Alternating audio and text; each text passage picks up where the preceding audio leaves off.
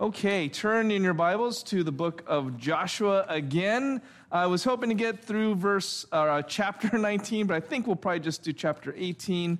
We're taking pretty big chunks at a time, so we're making good progress through this book. Joshua chapter 18, and let's get back into the mindset of the book of Joshua. Really, this section after about Joshua 13 and on, it is almost like a legal record or legal documentation of who owns what.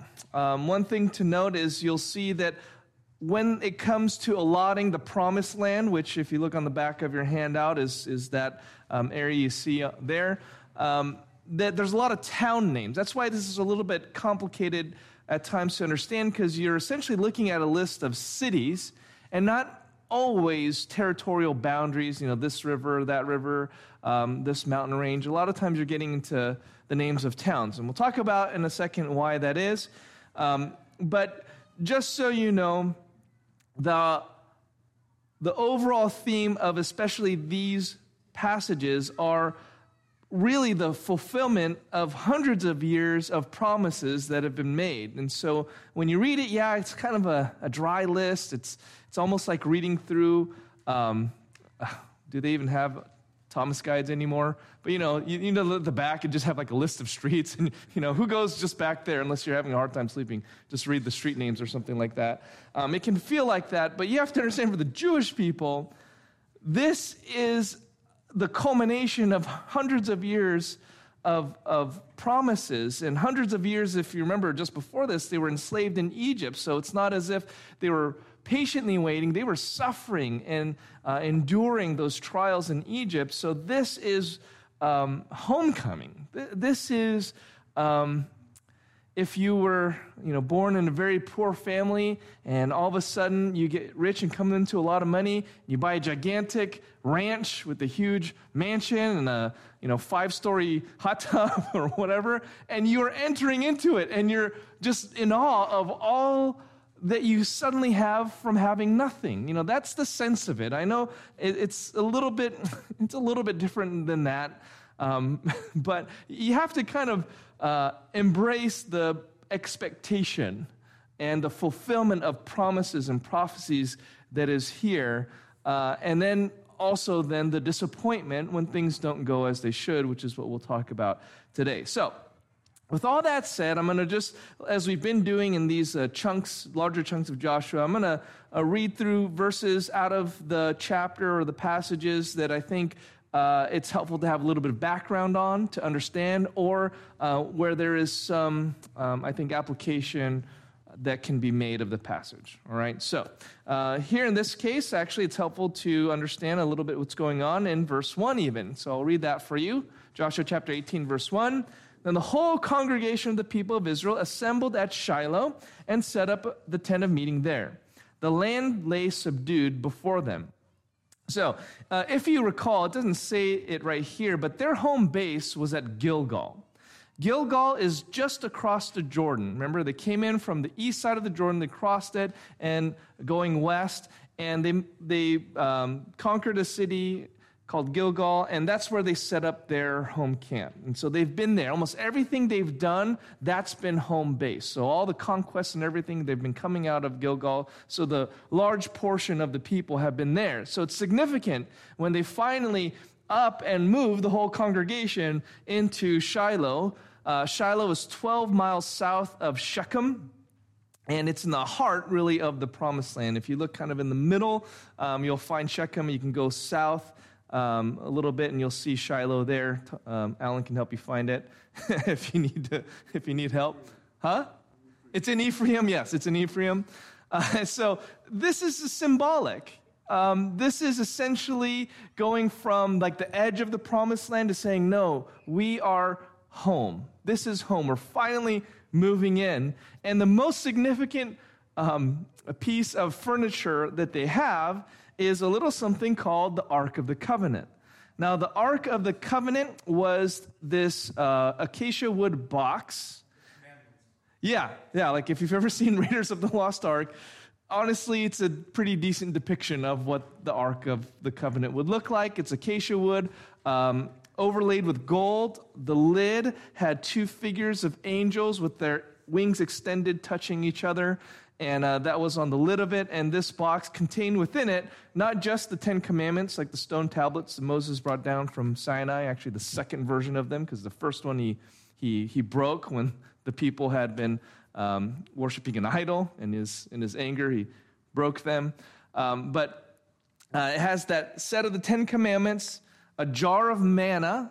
Remember, they were fed with manna in the wilderness, and Aaron's staff that budded, which was a reference to the Levitical priesthood, the choosing of Aaron and his lineage to be the priests. Okay, so you don't necessarily need to get into all that, but essentially these items were kept within the box or the ark, and wherever they went, as they wandered after they created it, when they exited Egypt, for 40 years as they wandered, whenever they camped somewhere, they would set up the ark. But they didn't just set it up in the middle of nowhere. There was an entire compound, a temporary compound that they would set up around it, where they would put the ark in its own room, and that room was in a bigger room, and that bigger room or tent was within an entire compound, and that compound was where the priests would offer sacrifices and worship. It was essentially a mobile temple.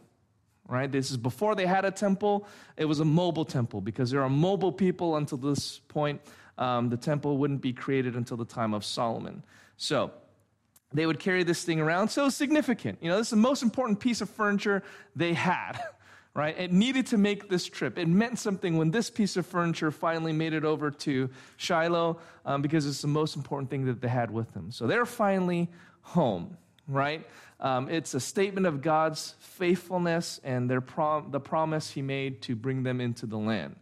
Now, as we said before, I know it says here that the land lay subdued before them, but even the verses afterwards are going to communicate that does not mean that they have driven out all of the pagan nations that are still in the land. We already talked about that last week, and probably almost like every week in the past couple months, we've said, you know, they didn't drive out everyone, though. They did not eliminate all the vestiges of the Canaanites, for example.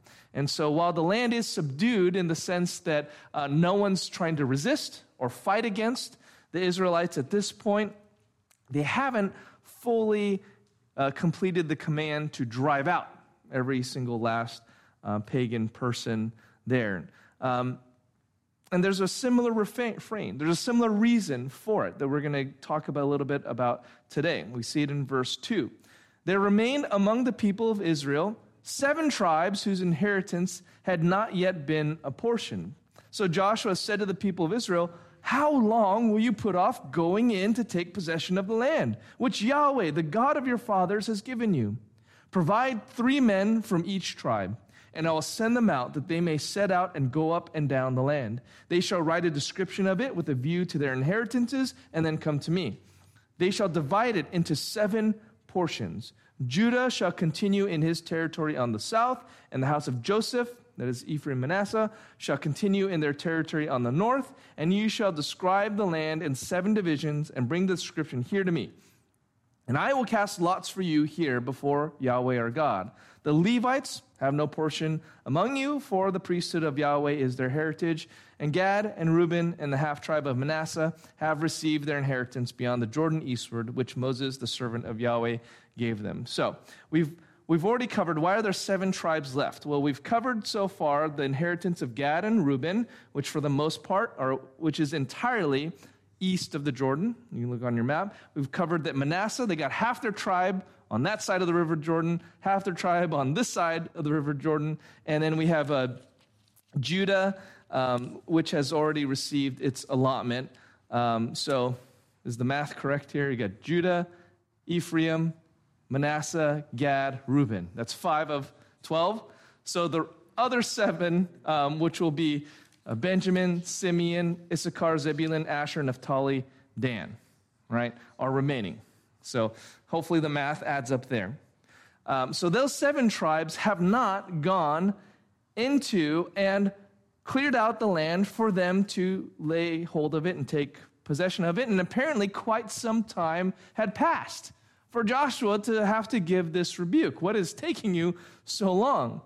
Now, there's no reason given why they had not done this yet.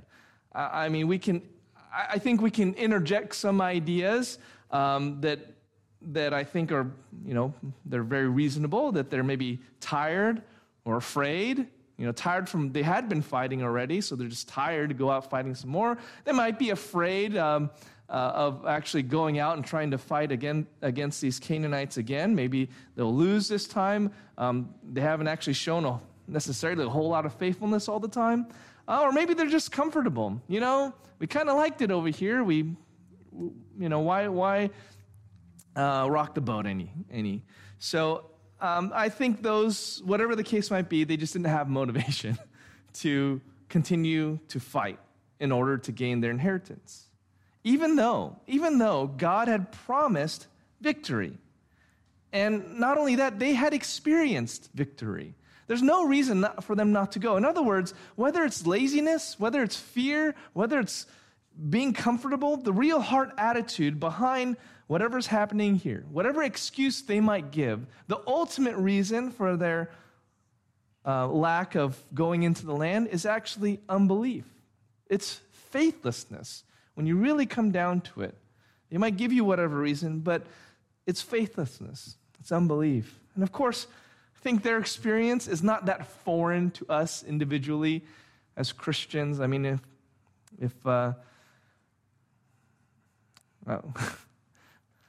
I don't want to make it seem like I'm assuming you're going to sin. But next time you sin, and you think about it afterwards, if you were to call me and say, Pastor Ray, I screwed up again, or I call you, I screwed up again, and you were to say, well, why? Why did you do it?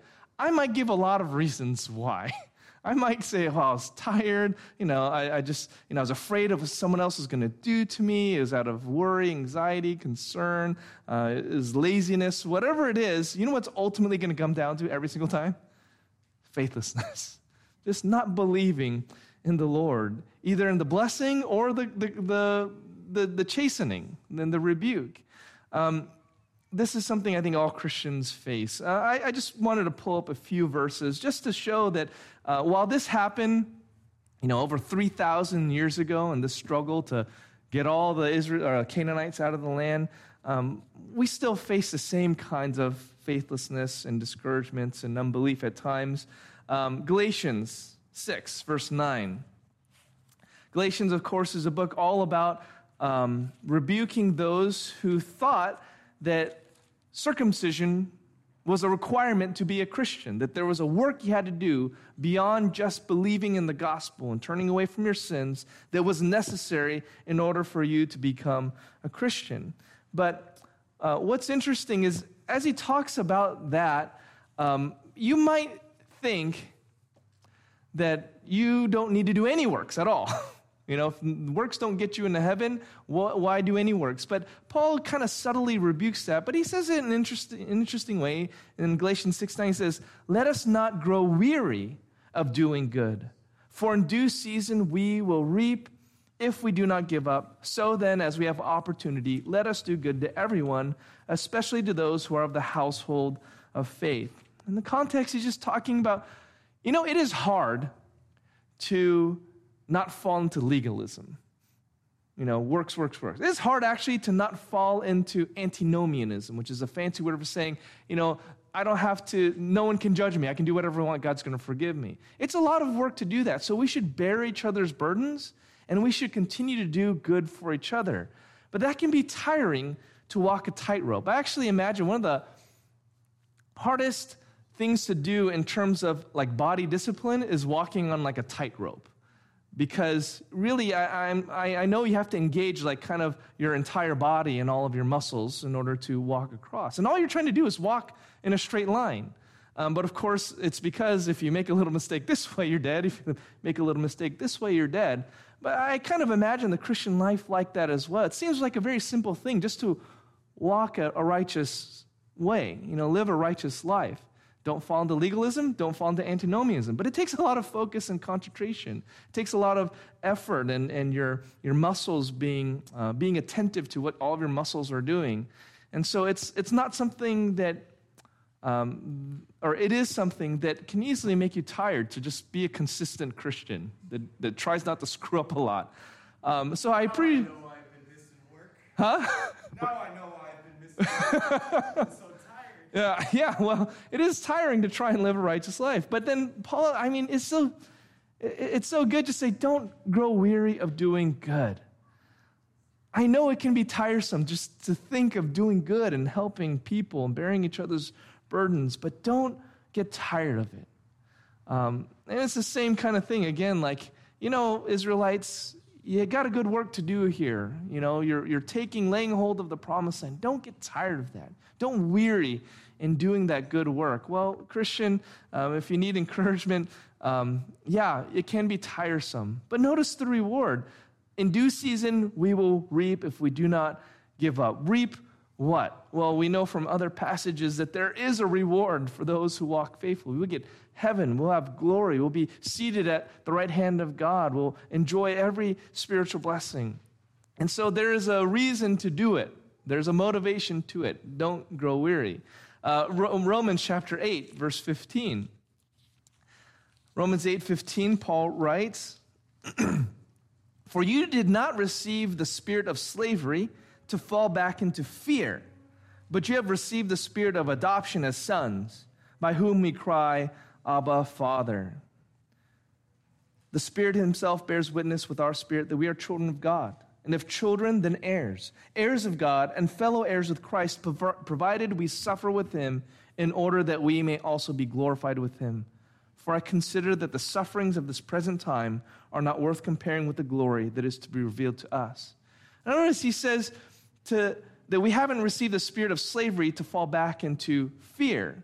In other words, the natural condition of every person who is not free in Christ is to have fear. Fear of death, fear of what other people can do to you, fear of tomorrow, fear of, the disapproval of your parents, fear of your spouse leaving you, fear of your spouse hurting you. It's just fear everywhere you turn, fear of nuclear war, fear of everything.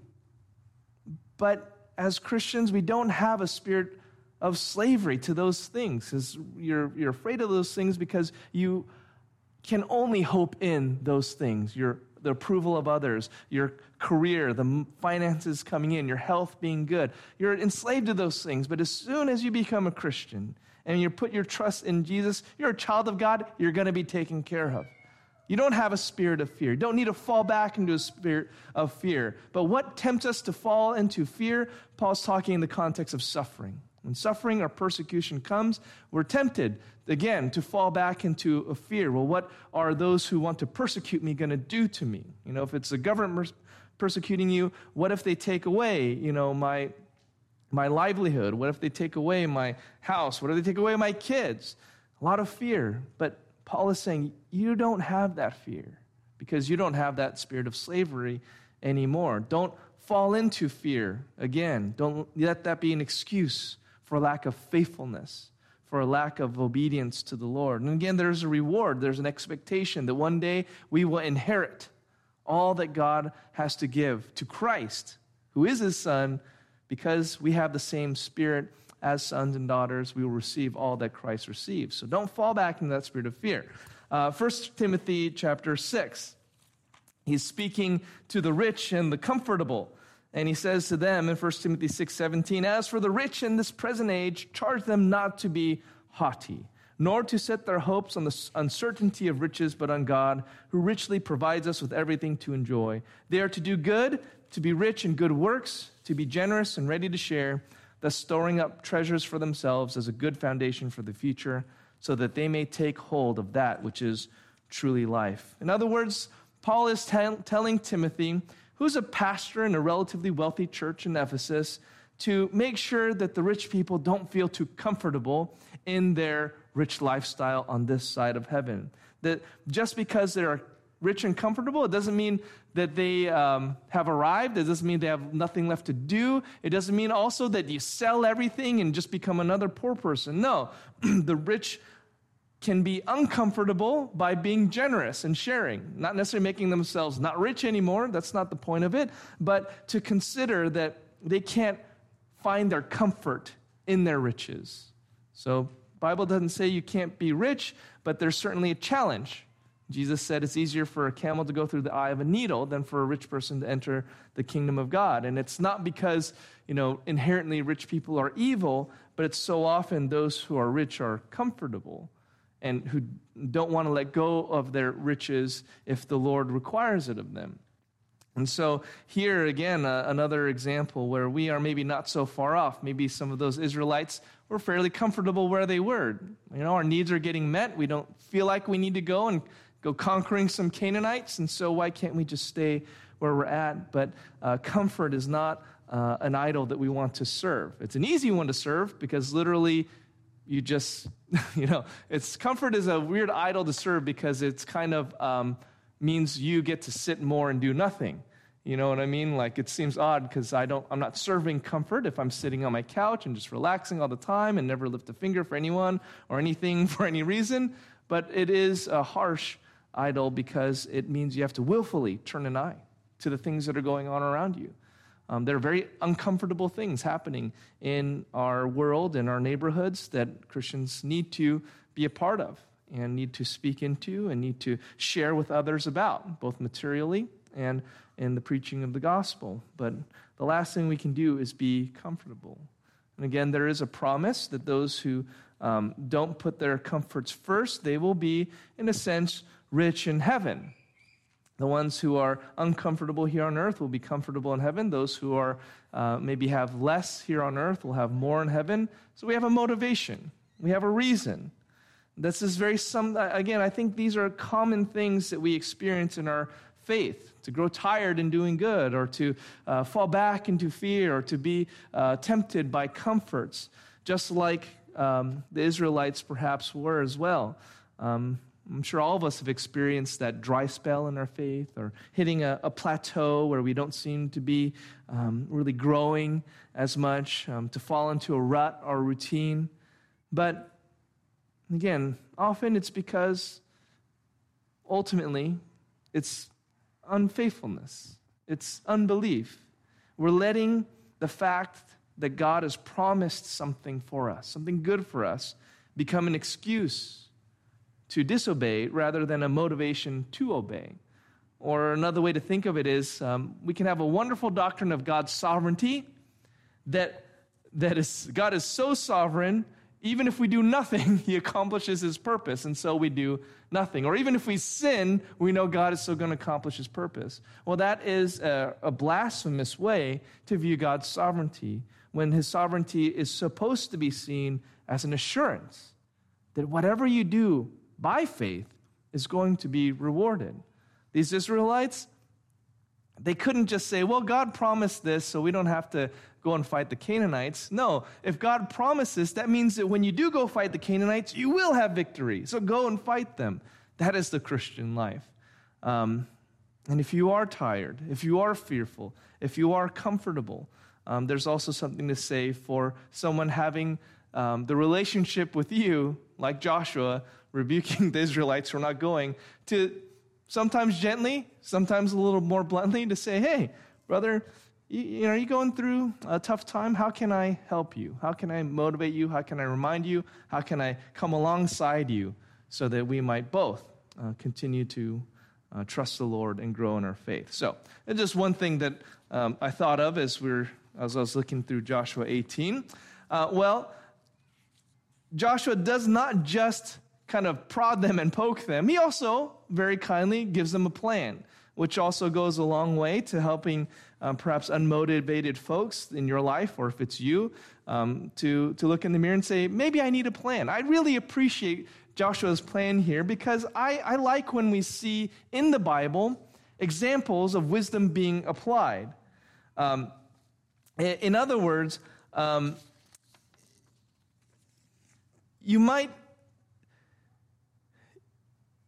not everything that you experience in life is going to be detailed in the Bible. When you encounter this situation, the Bible says this. We kind of want it to be that all-encompassing and exhaustive, that any problem you have, Pastor Yuri can look it up in the concordance or Google it and find the exact answer. What college should I go to? Who should I marry? Lots of these things are not explicitly in the Bible. And so we have to apply wisdom. And I think that's something that Joshua does here very well. And so I'm thankful whenever the Bible gives us an example of, sometimes you just have to apply some maturity, some sense, and some wisdom. And so that's what Joshua does here in order to motivate the Israelites. He says, take 3 men from each of the tribes, and this probably means those 7 tribes, not all 12, but the 7 that haven't went out and conquered the land. So 21 guys. You go and divide the land into 7 portions as evenly and equitably as you can, and then we're going to cast lots so that we'll assign the remaining tribes to an allotment, all right? So that part will be God's choice, because the using of lots, as we said before, is just symbolizing we're trusting God to give each tribe and put each tribe where they need to be. But your job is you need to go out to that land, you need to survey it, and you need to cut it up in 7 equitable portions. Now, when you look at the map, it might seem kind of confusing because you got some land masses that are bigger, some are smaller, and how could you possibly consider that even? But understand that the way it was being divided wasn't just by like acreage or land mass, but by the quality of the land itself, and more importantly, the number of and the quality of towns within that land. So remember that Israel is basically a desert with a climate. It's very similar to Southern California. We're almost at the same, is this latitude? Yeah, same latitude as Israel. So it's very interesting that we share a lot of common geography or topography and even climate. So they're a desert just like we are here. And without irrigation networks, freeways, railroads, you're going to build a town where there are some natural resources like water or access to water, where the land is farmable and there's good quality soil. It's not too steep and all those things. So those are the kinds of criteria that these 21 men were to go describe and then use as a measure to create these equal portions of land.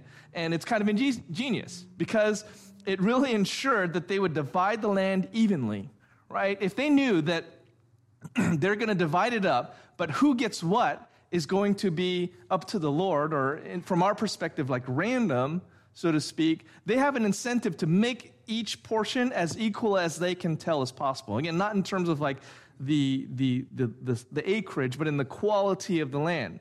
So it's like, you ever do the I cut, you choose kind of system of cutting a cookie, right, with the kids. So you have one of the cookies, one of the kid with the cookie, she's going to cut it, but the other person's going to choose, right? So what's that person going to do? You can get a ruler out, and you're going to make sure each half of the cookie is exactly the same with the exact same number of chocolate chips and everything, right? So it's kind of like that. He's essentially telling them, well, you don't know who's going to get what. So, they have a huge incentive. Okay, we need to make sure that I would be happy getting any one of these pieces of land. So there's a common sense there. There's a really genius system that Joshua puts in place, and it's not in contradiction to the Lord's command, because the Lord did commands for the land to be allotted by lot, and and this is nothing that Joshua is doing here is trying to resist or push against God's way as if God's way didn't work, so now we got to do it Joshua's way. No, Joshua was doing something that was intended to be and was completely in harmony with God's own design for how the land was to be allotted. And I think we need to be appreciative, actually. We need to appreciate that God's divine sovereignty isn't always contrary to our own application of wisdom and good sense. Again, it's not as if the Bible has a complete guide to how to do everything. Book of Proverbs, sure, there's a lot of great instruction for children in the book of Proverbs, but it's not an exhaustive list. It doesn't tell you what to do when your kid's addicted to an iPad or something, right? So you've got to apply God's word in a consistent manner. And so I'm thankful when the word of God contains these examples of God given wisdom that's very contextual. I mean, even Joshua 18, this isn't giving you an absolute mandate. If you ever find yourself like as a surveyor, or you got to cut up land or something like that. This is obviously not saying you got to do it exactly this way. You get 21 guys and all this stuff. No, it's not intended to give that kind of instruction at all. It's not even saying this is how you should divide up an inheritance. You know, your great aunt Martha dies or something, and you need to divide the inheritance. Well, you know, what we got to do is something like Joshua did. I mean, maybe if that works in your situation, but Christian maturity is often a matter of just making choices that accomplish goals in a godly way without disobeying the word of God, trying to honor him both with the process and the outcome. That's what Christians do. We're not just pragmatists. Whatever, we need this result, so whatever we can do to get the result, we do that. We're not people that also don't care about the outcome. I don't care if the outcome's fair or not.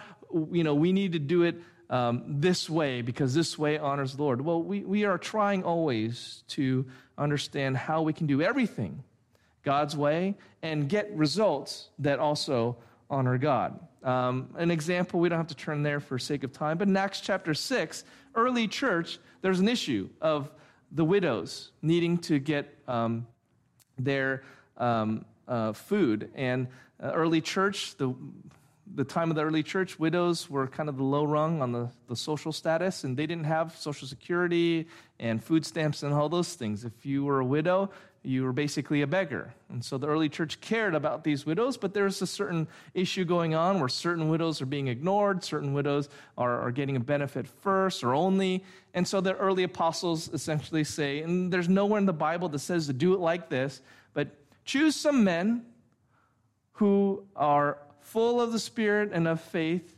from amongst yourselves and let them handle it. It's just a wise way to address it. Essentially, they created the office of deacons to address the situation. Well, there's never really ever been something like deacons in the whole history of redemption up until that point.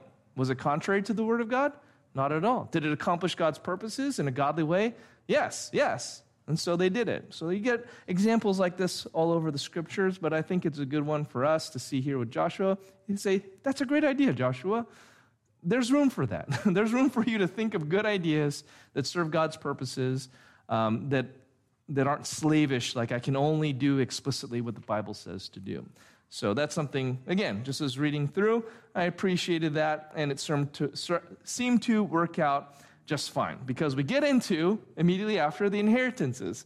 So, the inheritance for Benjamin, we'll kind of really just close talking about this tribe of Benjamin and who they are. You can look at the map and get an idea of where their territory is there, but essentially you just have a lot of place names and things like that in the rest of Joshua 18, which if you want to read, I'll trust you to read that yourself. Who is Benjamin?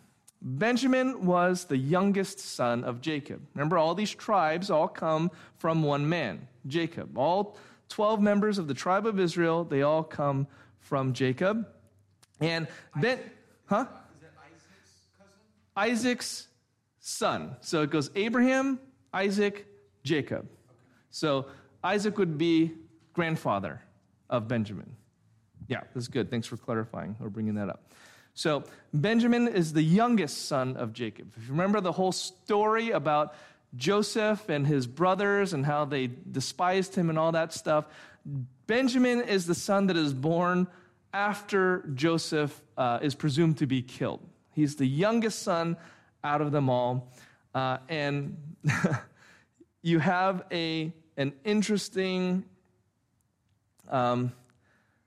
prophecy given to him. So what we've been doing, if you recall before, is we've been going to the prophecy, the blessing that Jacob, he's dying. He's going to bless all of his children. What's the blessing that he gives to Benjamin? You can turn there if you want. It's in Genesis 49:27. So Jacob, in his dying moments, he has all of his kids there, and he says this to Benjamin. Benjamin is a ravenous wolf, in the morning devouring the prey, and at evening dividing the spoil. Like, is that a good thing? Is that a bad thing? What What am I supposed to do with that? Simeon is even harsher because it intersects with Levi, and we'll get to that later. But, Benjamin is a ravenous wolf, in the morning devouring the prey, and at evening dividing the spoil. Now, some of that you have to understand in the Jewish culture. Remember, the day starts with the evening. So the evening and morning, the first day. Evening and morning, the second day in Genesis 1. So in a way, if you say in the morning something, in the evening something, that perhaps, I think that's the clue to understanding this, but that is maybe like saying before and after, all right? Before and after. This is the way things were before. This is the way things are going to be later. And typically, it's going to either go from bad to good or good to bad, the before and after. So which way is this? Is this going from a good situation to a bad situation, or a bad situation to a good situation? Well, a ravenous wolf, we'll start there. What is a ravenous wolf? Well, it's just an aggressive creature.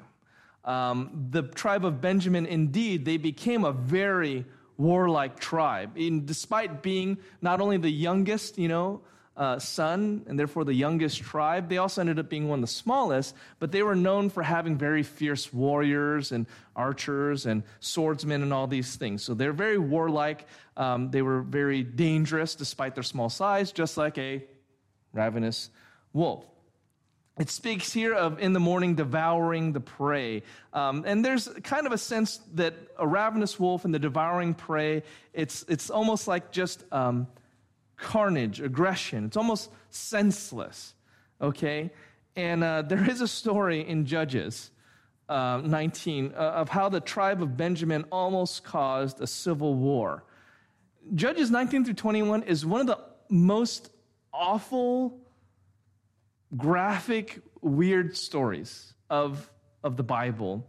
I'm going to give you the summary version. There's a Levite who has a concubine. Again, the time of Judges, by the way, everyone's doing right in their own eyes. So in this time frame, everyone's awful.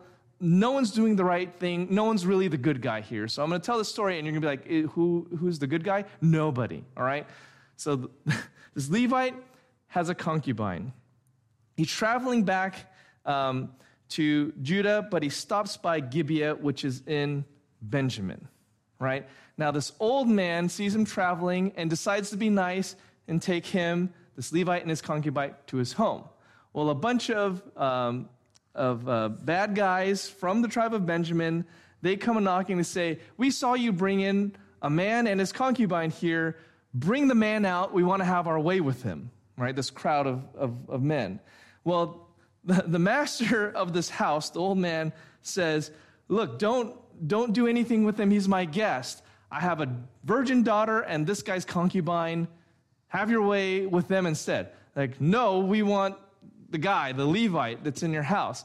Well, they end up essentially throwing the concubine out there. She is raped by these men all night. When the master comes out and when the Levite comes out, she is dead. All right? The Levite cuts her body up and sends it all throughout Israel, saying, Benjamin has done this wicked thing. So the 11 other tribes are super mad, and they basically line up to fight the tribe of Benjamin. The tribe of Benjamin, though, doesn't want to give up that group of guys, doesn't want to give up those group of guys. So they're on the cusp of war, but finally Benjamin relents. Now, again, you're going to think, well, who's the good guy? Who's the bad guy? Nobody's the good guy. This is the time of the Judges. This is why it's such an awful period of history. That's why it's so, that's some of the fruit of them not rooting out all of the evil and wickedness in the time of Joshua. You get stories like that. But Benjamin is sort of at the heart of that. It's almost a senseless act because they're going to fight as the smallest tribe in order to defend these guys who did a horrible and wicked thing. They were going to fight a civil war with their brothers' tribes in the promised land, and they're supposed to be the people of God. This is the people of God. So, Sunday mornings when I was saying, Israel kind of failed to do that, they spectacularly failed to be the people of God. When you have things like that happening. And that's why God had to raise up judges. And then, of course, those judges were imperfect humans. And then later, God will have to present a true king who is going to properly lead his people by becoming the sacrifice for the sins of his people. Anyway, it's jumping ahead of the story, but that's the kind of thing Benjamin does. All right, it's not a good thing at all. It kind of makes sense, like a ravenous wolf in the morning devouring the prey. But what is this then about at evening dividing the spoil? What does dividing the spoil mean? Well, that's often an image of after a conflict, right? After a war, after a battle where you have defeated your enemies, you'd go and, hey, if they have leftover, food or clothes or whatever, you would divide the victory spoils amongst yourself. So, generally it's a blessed thing to divide the spoil. It means you won. It means that you have enough. And it says dividing the spoil, that means they're sharing. So they're going to be blessed, and they will be a blessing to others. So is that a good thing or a bad thing? Well, that sounds more positive. So I think in our before and after, if morning and evening represents a before and after, it's going from a bad situation to a good situation. So that's my take on it. I mean, commentators are a little bit split because it's a really kind of bizarre thing.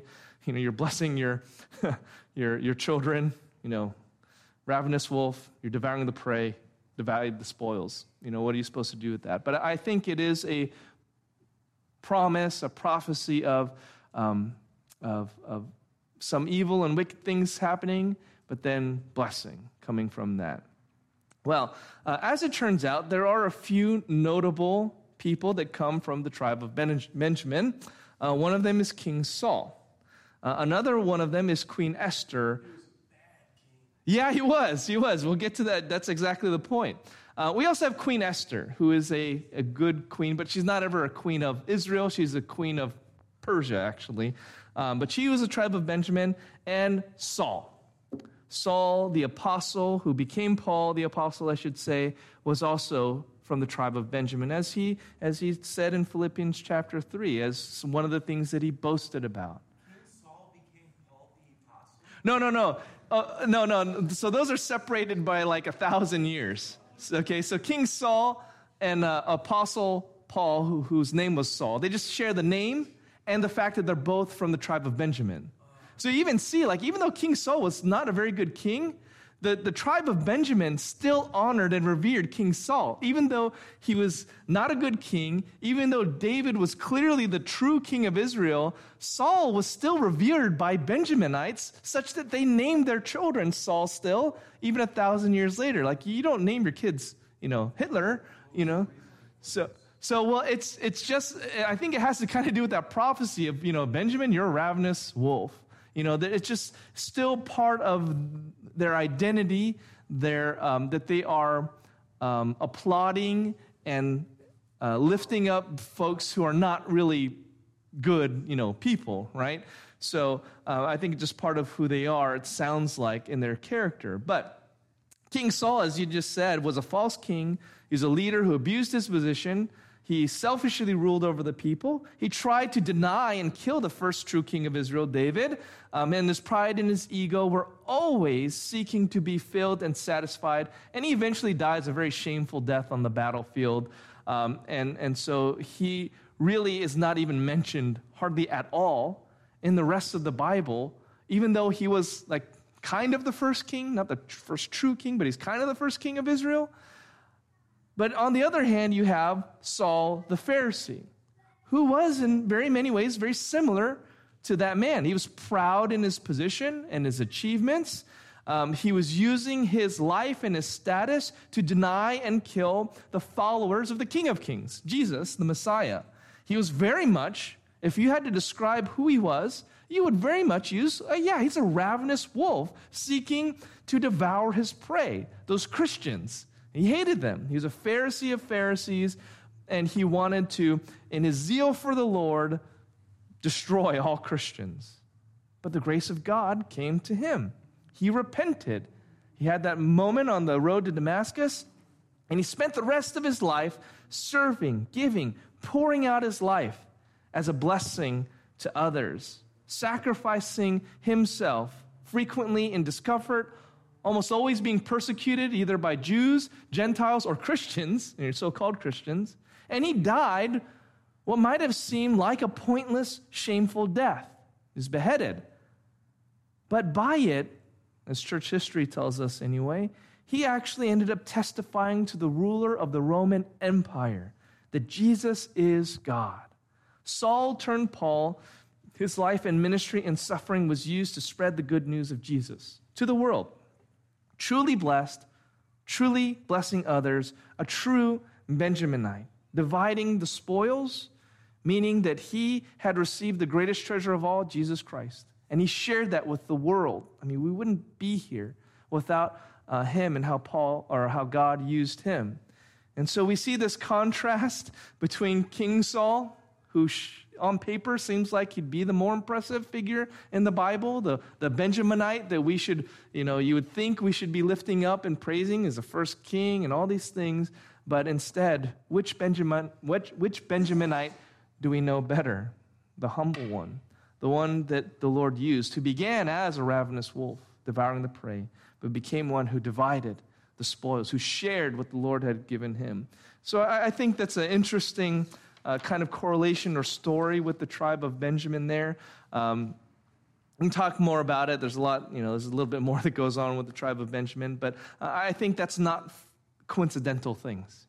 King Saul and Saul the apostle, these are not coincidences, but even when Jacob made that prophecy, he was being used by the Lord. And actually, when we get to the end, kind of all the allotments, we'll talk about how the Israelites as a tribe show up again way later in the book of Revelation. So we might do a little bit of eschatology at that point. So those are just some things that stood out to me in the book of Joshua, chapter 18. If there's anything that stood out to you, would love to share and talk about that over dinner if you're planning to stick around. I think, again, we have enough food, so let me pray a blessing on the food, and we'll enjoy the rest of our evening together.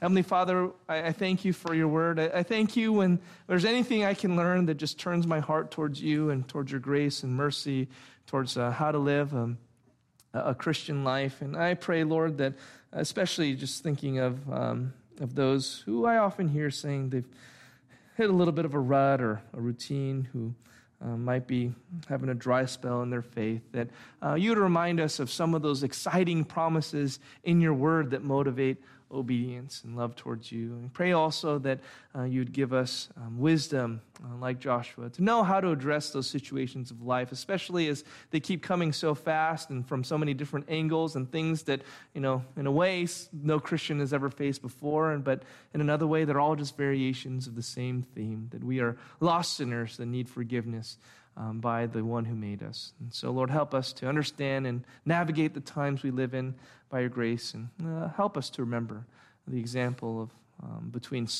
King Saul, and Saul the apostle. So, Lord, all glory to you. Bless our time together. Bless the food that we have before us. In Jesus' name we pray. Amen. Well, you're all invited.